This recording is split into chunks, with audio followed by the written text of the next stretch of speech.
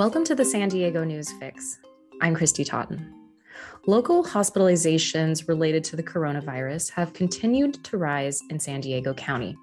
It's not happening quickly enough to push the region into the highest tier, but some are wondering if the future might hold another mask mandate. Union Tribune health reporter Paul Sisson joins me now. So Paul, paint a picture of the scene. How bad is COVID in San Diego County right now? Yeah, we were just discussing this. It's a very strange moment, isn't it? I mean, on the one hand, everything's wide open, and you watch a Padres game, and the stands are full of people who are having a good time and eating hot dogs and not wearing a mask, and everything looks just fine. On the other hand, we see a pretty significant increase in the number of infections that have been coming in.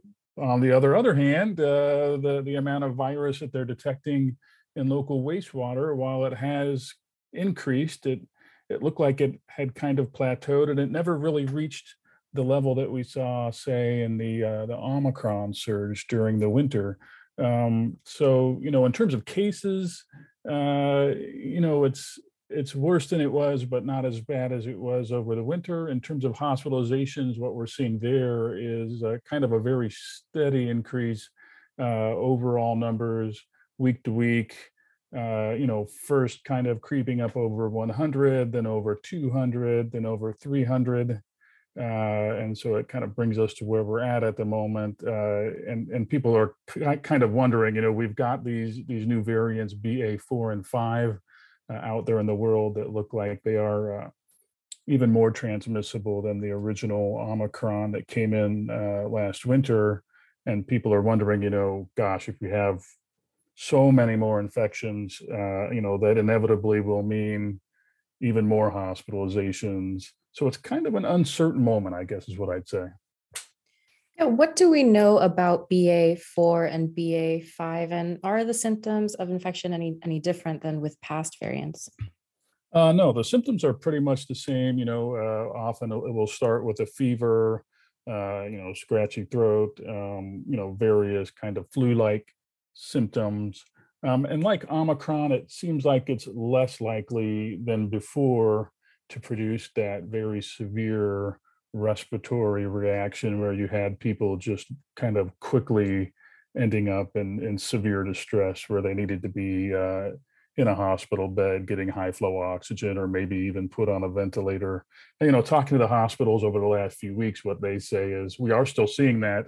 We are especially seeing that kind of thing for folks who are quite a bit older, and for folks who have certain other coexisting medical conditions, especially diabetes and that kind of thing. And so the risk is really not falling evenly on the population. It's really rougher for folks who have, who are older and have some other health conditions going on.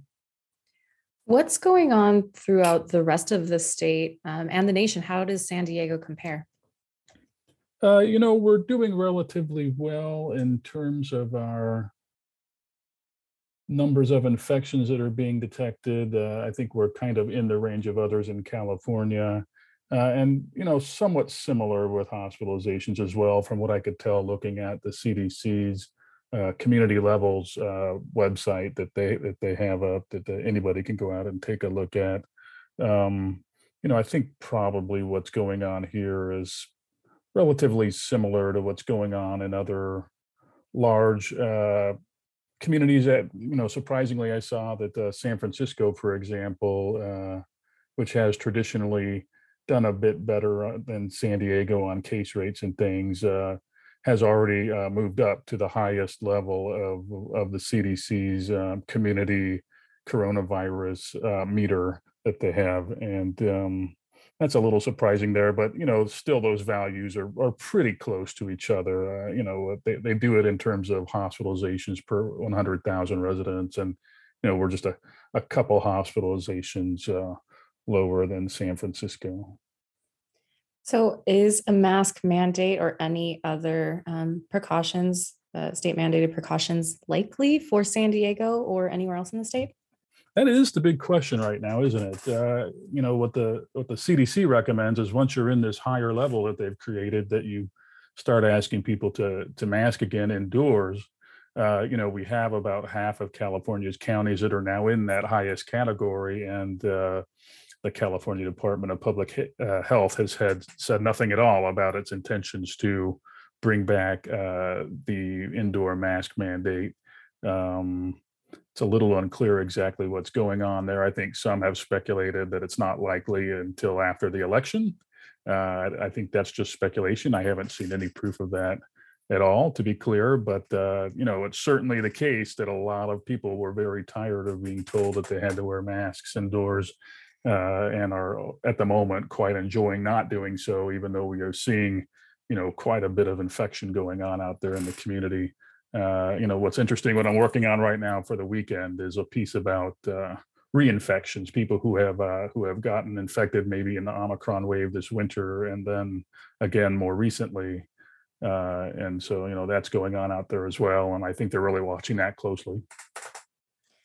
Okay, so maybe not mandates anytime soon, but what have health officials been saying about, precautions that we should be taking? I mean, should we be wearing masks?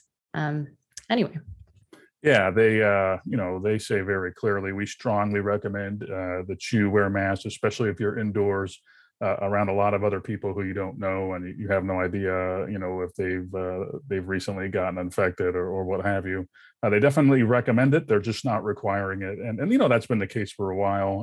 There's been some advice to definitely reduce your gathering, going to large gatherings with others outside your household. But if what we see in baseball stadiums across the nation is any indication, heck of a lot of people are really not listening to that advice anymore. Paul Sisson, healthcare reporter at the Union Tribune. Thanks, Paul.